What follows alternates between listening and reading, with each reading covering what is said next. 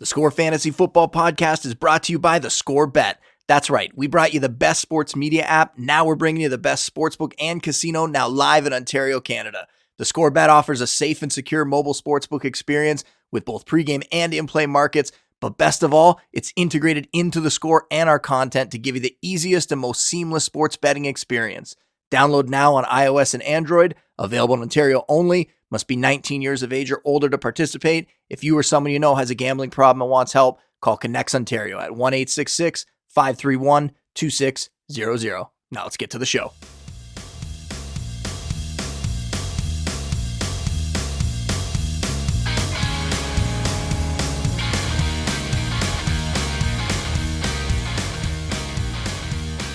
Welcome everyone to the Score Fantasy Football Podcast. I'm your host, Justin Boone, the lead fantasy analyst at The Score. Thank you so much for tuning in today. We got a bunch of teams currently wrapping up their mini camps this week. So on today's show, I want to run through some of the important items that I think came out of OTAs. And I preach this all the time, but don't overreact to practice reports in May and June. You have to take this stuff in stride because as much as we love the beat writers, we love the team writers, the TV, the radio people, they're all out there at these practices. You have to remember, most of the media members aren't trained scouts, and a lot of them aren't even fantasy players. So what they're looking at, what they're seeing, it might not be what you or I are looking for. And if they say a player has a big day at practice, that might just mean that the reporter noticed a couple big catches or something that they made. It's not definitive proof that that player is now destined for a breakout or guaranteed to bust. What you want to hear is multiple reporters, multiple people around the team saying the same thing about a player. That's when my ears perk up. So we're going to go through the news out of these practices with a skeptical eye, but there are also some items that I think are worthwhile to keep in mind for redraft leagues or maybe even to act on right now in keeper dynasty formats. And you know me, I want to try to cover as much as possible on the show. So instead of limiting it to 10 takeaways or something and only doing one episode, I'm going to go through all 32 teams. I'm going to give you my main takeaways for each mini camp, but we're going to have to do it in two parts. So today we'll do part one. Part two will come out on Friday. So if you're listening later in the week, make sure you check out part two as well. But for today's show, let's start with the Arizona Cardinals. And there isn't that much big news coming out of the desert right now. The one thing to note is that Kyler Murray did show up to minicamp, and that's the first time that he's actually participated in any of the Cardinals OTAs this year. He's looking for that new contract, which he's almost certainly going to get. Let's face it, just a matter of when it happens. The bad news for Murray is that he's not going to have DeAndre Hopkins for the first 6 games. So he could start a little bit slower than usual. They're hoping Hollywood Brown can help offset some of that loss felt by Hopkins in the first month or so. I'm not sure Brown's going to be enough to do that. So I'm expecting Murray to start slow this year and then be a buy candidate after the first month. Moving on to the Atlanta Falcons. The interesting news out of Atlanta is they're holding Cordell Patterson out of minicamp. And there's no indication that this is an injury or anything like that. In fact, it's kind of the opposite. They're being overly cautious with him. The Falcons coaching staff, they recognize that last year, Patterson kind of faded down the stretch. It was his first season as a lead running back. He's 31 years old going into this season, albeit doesn't have a ton of tread on his tires, but the team has given him a veteran offseason program to try to build him up here, according to head coach Arthur Smith. So I wouldn't plan on seeing Patterson much in training camp or in the preseason. I think Atlanta knows that they have limited playmakers in that backfield. They need CPAT to be the guy there. And he's really interesting at his current ADP. He's going in the 7th or 8th round. It's risky for sure, but he did finish as the RB16 in fantasy points per game in PPR scoring last year. So the potential is there for an RB2 level performance. He could do it again if he can stay healthy, if he can stay fresh, and keeping him out of the offseason program, that is one way to help with that. On to Baltimore, the Ravens, they got Lamar Jackson on the field for minicamp, just like Kyler Murray. It's good news here. Lamar looking for a new deal as well. Nice to have him in camp, out on the practice field, getting reps with that young receiver core. They need some development. They need the chemistry there, so good to have him out there with them. The thing I'm watching with the Ravens right now, though, is their backfield. J.K. Dobbins, Gus Edwards, working their way back from those ACL tears that happened before last season. They should be ready to go, but it would be surprising to see the team max out either guy's workload early in the year. And that's why the Athletics' Jeff Zrebiec, he speculated recently, said the team's going to manage both running backs' early season workloads. said the team's likely to keep 4 running backs on the roster because of it. That's another reason why I'm out there grabbing shares of rookie Tyler Beatty, who is a hard runner for his size. He brings some nice pass catching skills, even though we know the Ravens, they don't like throwing to their backs. Still, Beatty a name to watch in case Dobbins or Edwards can't go for week 1. In Buffalo, several beat writers, including Matt Perino of Syracuse.com, talked up rookie running back James Cook's speed in practice, said he looks really fast coming out of the backfield. Now, whether he's limited to a J.D. McKissic type role or whether he can carve out more and emerge as the lead back there, that remains to be seen. But it is great news that Cook is already flashing in minicamp. I still project Devin Singletary to lead the backfield in touches, with Cook being more of that overqualified pass catching specialist. But if Singletary falters, if he gets hurt, Cook could really blow up this season. Let's hit on the Panthers next. It feels like the entire Panthers offense is just in a holding pattern here until the team decides what they're going to do at quarterback. There's been a lot of reports linking them to Baker Mayfield in a trade. I think they also have to be in on the Jimmy Garoppolo hunt. If Jimmy G proves that he's healthy this summer, we'll see about that. I will be shocked, though, if Sam Darnold or Matt Corral is under center in week 1, which means if you're in a Superflex Dynasty League, you need help at quarterback, go try to get Baker or Jimmy G on the cheap right now before they land one of these starting jobs in either Carolina or Seattle or somewhere like that. I will also say, Robbie Anderson, he's out there walking back his comments about not wanting to play with Baker Mayfield, his tweet about considering retirement. He's walked all that stuff back now.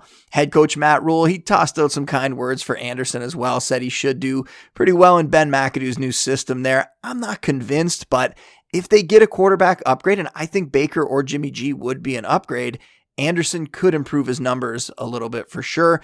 He's more talented than what we saw last year. I think we can all agree on that. And so is sophomore Terrace Marshall, who's apparently looking much better this offseason. So that's good news. It could breathe a little bit of life back into his projection. Maybe he can even overtake Anderson as the number 2 there behind DJ Moore. On to Chicago, where we know the situation here. Justin Fields, pretty much going to be on his own for the most part. The team didn't spend up to get him any big ticket weapons. So it's Darnell Mooney, it's Cole Kmet, it's David Montgomery, which isn't the worst trio, but for me, I'm looking a little bit deeper on the roster. I'm looking at rookie Velus Jones. I'm looking at veteran Byron Pringle as these guys who could emerge as that number 2 receiver. And maybe a lot of fantasy managers aren't realizing that because ADP-wise, you can get these guys for nothing at the moment. And I know with Jones, maybe not that exciting. He's a 25-year-old rookie. Pringle's going to be 29 this year and hasn't really done that much in his NFL career, despite playing with Patrick Mahomes for most of it. But the opportunity is there for somebody to step up. And Velus Jones got the nod from Darnell Mooney recently. When asked about the receiving core, Mooney singled out Jones. He said, when he gets the ball, y'all are going to see he can fly. He can be a playmaker for sure for us. Hat tip to Courtney Cronin at ESPN for that quote. And we see the fantasy community and the dynasty community get some of these rookie picks wrong each year. Jones could be somebody that outperforms his ADP in those dynasty rookie drafts. I can't wait to see him out in the field in the preseason. We'll keep moving here to the Bengals. I will be honest, I really didn't see much noteworthy come out of Cincy for OTAs, but I will use this opportunity to shout out some of the moves that they made on the offensive line during this offseason. They added Lyle Collins, Alex Kappa, Ted Karras. They basically rebuilt the right side of that offensive line, and I don't think people appreciate what that could do for this offense. Helping Joe Mixon find room, giving Joe Burrow more time to look downfield. It is going to be fun to watch the Bengals again, and it's going to be even better roster in some of their skill position players for fantasy, so make sure you do that. Next up is the Browns, and there's a lot we could talk about here. In fact, I find it strange that people aren't talking more about the fact that Deshaun Watson is on the field practicing despite having all these allegations against him. It's just such a bizarre scenario. The number of cases keeps increasing, and some of his answers to the media questions, I mean, they were less than convincing, let's put it that way. But at some point, the NFL is going to weigh in here. Hard to imagine them not giving him a lengthy suspension now. I would expect that we're going to see Jacoby Brissett get plenty of starts this year, but I don't want to focus on that. So let's shine the spotlight on rookie David Bell, who is really impressing in camp, running with the first string offense at times. Multiple beat writers have commented that he just doesn't drop the ball, catches everything that comes his way. I've talked about him already a few times on the show. I'm expecting big things from him in that Jarvis Landry style slot role in this offense. So keep Bell in mind when you're on the clock in any type of fantasy league, the guy is going to be a good fantasy player, maybe as early as this year if he can carve out the volume. For the Cowboys, I've expressed some concerns about Dak Prescott this offseason. He was the QB9 in fantasy points per game last year, and that was with Amari Cooper on the roster and with Michael Gallup healthy for most of the year. Now he's lost Cooper. Gallup might not be back from this torn ACL until the second half of the season potentially. But one of the biggest problems for Dak last year was that he wasn't running as much. His rushing stats were way down from where they were in his first few seasons. Well, Mike McCarthy hopes that changes this year. He said he wants Dak to have more rushing opportunities moving forward, suggested that the team was really cautious with him last year when he was coming back from that leg injury that he suffered in 2020. And if Dak does get the rushing numbers back up, he's going to have a shot to get back into that mid to high end QB1 range. But with so many good quarterbacks in that area, I'm likely going to keep my exposure to Dak in check this season. I hope I'm wrong, though. I would love to see Dak get back to putting up big fantasy stats. For the Broncos, I feel like I could do a whole episode on the Broncos minicamp. We're getting all kinds of reports coming out of Denver about this offense now that Russell Wilson's at the helm. I mean, Cortland Sutton balling out, Jerry Jeudy in line for a big year, Tim Patrick being underrated and overlooked for 2022. And then you have reports that Javonte Williams potentially could take on a bigger role even with Melvin Gordon there. And Gordon saying that he still wants to compete for the lead back job. At tight end, everybody's focused on Albert O, but rookie Greg Dulcich, he's making some noise. He could be a factor. And this is one of those instances where I'm not reading too much into any of these reports in June, but what I am taking away from this is that the Broncos offense must look a heck of a lot better in practice this year for everybody to be noticing it. And so I would make sure that you're going to invest in this offense for fantasy this year. I don't care who it is at their ADPs. I'd be grabbing some of just about everybody that I mentioned there, with the exception of maybe Dulcich in redraft. He's more of a dynasty pick, but you want pieces of this Broncos offense this year. For the Lions, DeAndre Swift, killing it in minicamp. That is not surprising at all to us. I talked about him on the Must-Have Players episode last week, so I am not surprised at all by these reports. We could really just leave it at that. Draft DeAndre Swift. The guy is going to be a monster in fantasy this season. We'll stick in the NFC North. We'll go with the Packers next. I'm not sure what we can take away from minicamp in terms of this receiving core, and that's really what we're trying to figure out right now. Allen Lazard finally signed his RFA tender, and at the moment, he's got to be the favorite to lead the receiving core in targets this year, and that's because Christian Watson, their second-round pick, he's a pretty raw prospect, super athletic, but has a lot to learn at the position. Romeo Doubs, the other rookie, reportedly outplayed him in some of the practices, so keep Doubs on your radar as well. And don't rule out Sammy Watkins being more involved than people think. I'm not really buying into it that much, but Matt LaFleur, he said Watkins is going to be a big part of this offense. That's one of those vague quotes. Like, what does big part actually mean? It could mean anything. It could mean he plays a lot of snaps. Doesn't necessarily mean he's going to get a ton of targets. We saw in Kansas City that happened with Watkins, right? He often got a lot of playing time, didn't always produce that much, didn't produce very consistently either. So I'm projecting the Packers are going to spread the ball around more this year. Aaron Rodgers, he'll find a way to make it work, but they're going to use a lot of pass catchers along the way, which sadly won't be ideal for fantasy. The Texans have a lot of questions fantasy-wise, but they continue to heap praise on quarterback Davis Mills. He's going into his sophomore season. I don't anticipate that he is going to be the starter in Houston a year from now, but sure seems like they like him, and if he performs well this year, they're going to have a pretty tough decision to make. Either way, fantasy-wise, you're not looking at Mills outside of two quarterback super flex leagues. The only real fantasy options for the Texans are Brandon Cooks, who is always underrated. Take some flyers in the backfield, Marlon Mack, rookie Damian Pierce, even Rex Burkhead. You could get real cheap and see if he ends up getting the lead back job again after he ended up getting a bunch of starts last year.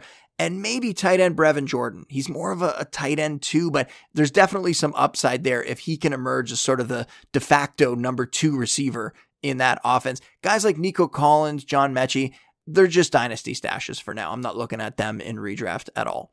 For the Colts, I will admit it, I am getting sucked into the Paris Campbell hype train again. I know he can't stay healthy. I know he always looks good in the offseason practices. It happens every single year. And then he breaks our heart closer to the season or early in the season and they put him on IR. But Matt Ryan, who apparently Matt Ryan is winning people over very quickly in Indy. They're really excited to see what he can do in this offense. Ryan is targeting Campbell a lot, according to all the beat writers. And there's targets available behind Michael Pittman. I mean, rookie Alec Pierce is an option, but he profiles more as a red zone guy, as a contested catch guy downfield. There really isn't a tight end on the roster who stands out at the moment. Mo Alley Cox hasn't really put it together at any point in his career. Rookie Jelani Woods might take him a little bit of time. In the backfield, obviously, we know Jonathan Taylor's amazing, but Nyheim Hines, he'll probably see a little more work as a pass catcher out of the backfield there. How much will he really get, though, in terms of target share? Campbell has the ability to be the starting slot guy and to get a ton of volume in that role. And he could turn into a Keenan Allen-like player who deals with injuries early in his career and then brings it all together, gets healthy, and emerges as a star. So it is an extreme long shot at this point, I admit that, but at his current price, I'm willing to throw a chip on Campbell shocking the world here. Now, Jacksonville is another team where we could spend a lot of time on them. I want to narrow it down to their backfield, though. Travis Etienne getting a ton of hype. He's coming back from the Liz Frank surgery on his foot. That tends to reduce a player's performance in their first year back. We know that from what we've heard from injury analyst Edwin Porras, who was on recently. A couple weeks ago, he was on with us. He mentioned Etienne, talked about James Robinson in that backfield a little bit. You can go back and listen to that episode if you haven't already.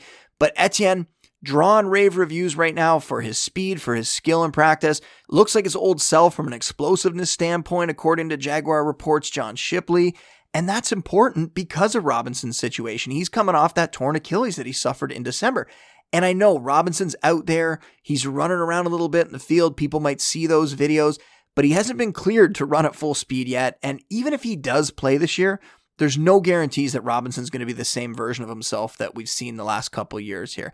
He might be more like what we saw from Cam Akers when Akers rushed back and from the Achilles tear in January and played in the playoffs. Didn't really look like himself. So I would temper your expectations for Robinson. Keep that Etienne hype train going. Within reason, though, we'll see how high his ADP gets. I fear that we could see him going and even up into the second round potentially by the time August drafts roll around. But if Robinson can't go, if he's limited, just remember the Jags are likely going to find somebody else to get involved there with Etienne. Maybe it could be Snoop Connor, the rookie. I know he's garnered a few tweets recently with his practice performances. He's got good size, also has some pass catching chops to go with it. So could be a nice compliment to Etienne if Robinson isn't ready to go. For the Chiefs, we have two things here. The first is that they re-signed Jerick McKinnon. And what does that mean for this backfield? Well, it means they needed more depth behind Clyde Edwards-Helaire and Ronald Jones. That's what it means. They didn't really trust any of the other options that they had there. And I know McKinnon, he was great in the postseason last year, but they're going to give CEH every possible chance to earn that starting job. And if he can, it's his backfield. But if he can't, or if he gets hurt again, Ronald Jones and McKinnon, they could form a pretty nice tandem there. Jones, a very strong runner. McKinnon, that versatile pass-catching weapon. It's just, this is a good organization making a smart move, adding depth, somebody that they know that can deliver in that offense when he's called upon. They've seen him do it before, and they expect that they are going to compete for a Super Bowl this year, and they know you need a lot of running backs to do that at this point. It is a position where guys are going to get hurt, and they've had that happen to them over the last few seasons. So I like the McKinnon signing. In Dynasty, if he was sitting out there on your waiver wire, I would definitely go grab him and toss him onto your bench and see if he can earn a regular role, or if we see CEH get hurt, something like that, and McKinnon end up stepping in at some point in the season. The other thing that I think we should talk about is the receiving core, where we've heard good things about Juju Smith-Schuster, Sky Moore, Marcus Valdes-Scantling. All of them have had their moments in minicamp. And we've heard Patrick Mahomes come out and say that they're going to spread the ball around more with Tyreek Hill gone. That this is a situation kind of like I talked about with the Packers receivers, where the sum is better than the individual parts for fantasy. I do want pieces of all of them, though. So I am looking to get Juju would be my top target among the three, Moore second, MVS third, but they're all going to be factors at different points this year. And if you're asking, what about UDFA Justin Ross? He actually hasn't practiced the first 2 days in minicamp. I didn't see an update there yet, so we'll keep on the lookout for why he's been off the field. Hopefully it's not injuries, because we know injuries are the reason why he wasn't drafted. If he continues to miss time, doesn't bode well for his chances of sticking on an NFL roster. So sending out some good vibes to Ross in hopes that he can get back out there and he can have a long NFL career. And that's it. That's the halfway point for today. We've gone through 16 teams. I'll be back on Friday. We will do the other 16 then. We'll start with the Raiders and we'll run all the way through to the Washington Commanders. If you're looking for more fantasy content before then, I would encourage you, go check out my breakouts column that came out earlier this week. My bust candidates, that's going to go up on Thursday. And then we'll have sleepers next week. We'll have players who are going to lead you to a title this year, risky picks, super deep sleepers, tons of stuff coming out over the next couple weeks. As always, you can find all my content exclusively at The Score. You can also follow me on Twitter at Justin Boone. I tweet out a lot of the links there as well. I'll be back Friday with part 2 of my minicamp takeaways. But until then, big thanks to the beat writers for grinding out all the OTA info for us. Big thanks to everybody out there for listening, and we will see you next time. Said leave on time, my baby said leave on time. Leave on time with me tonight.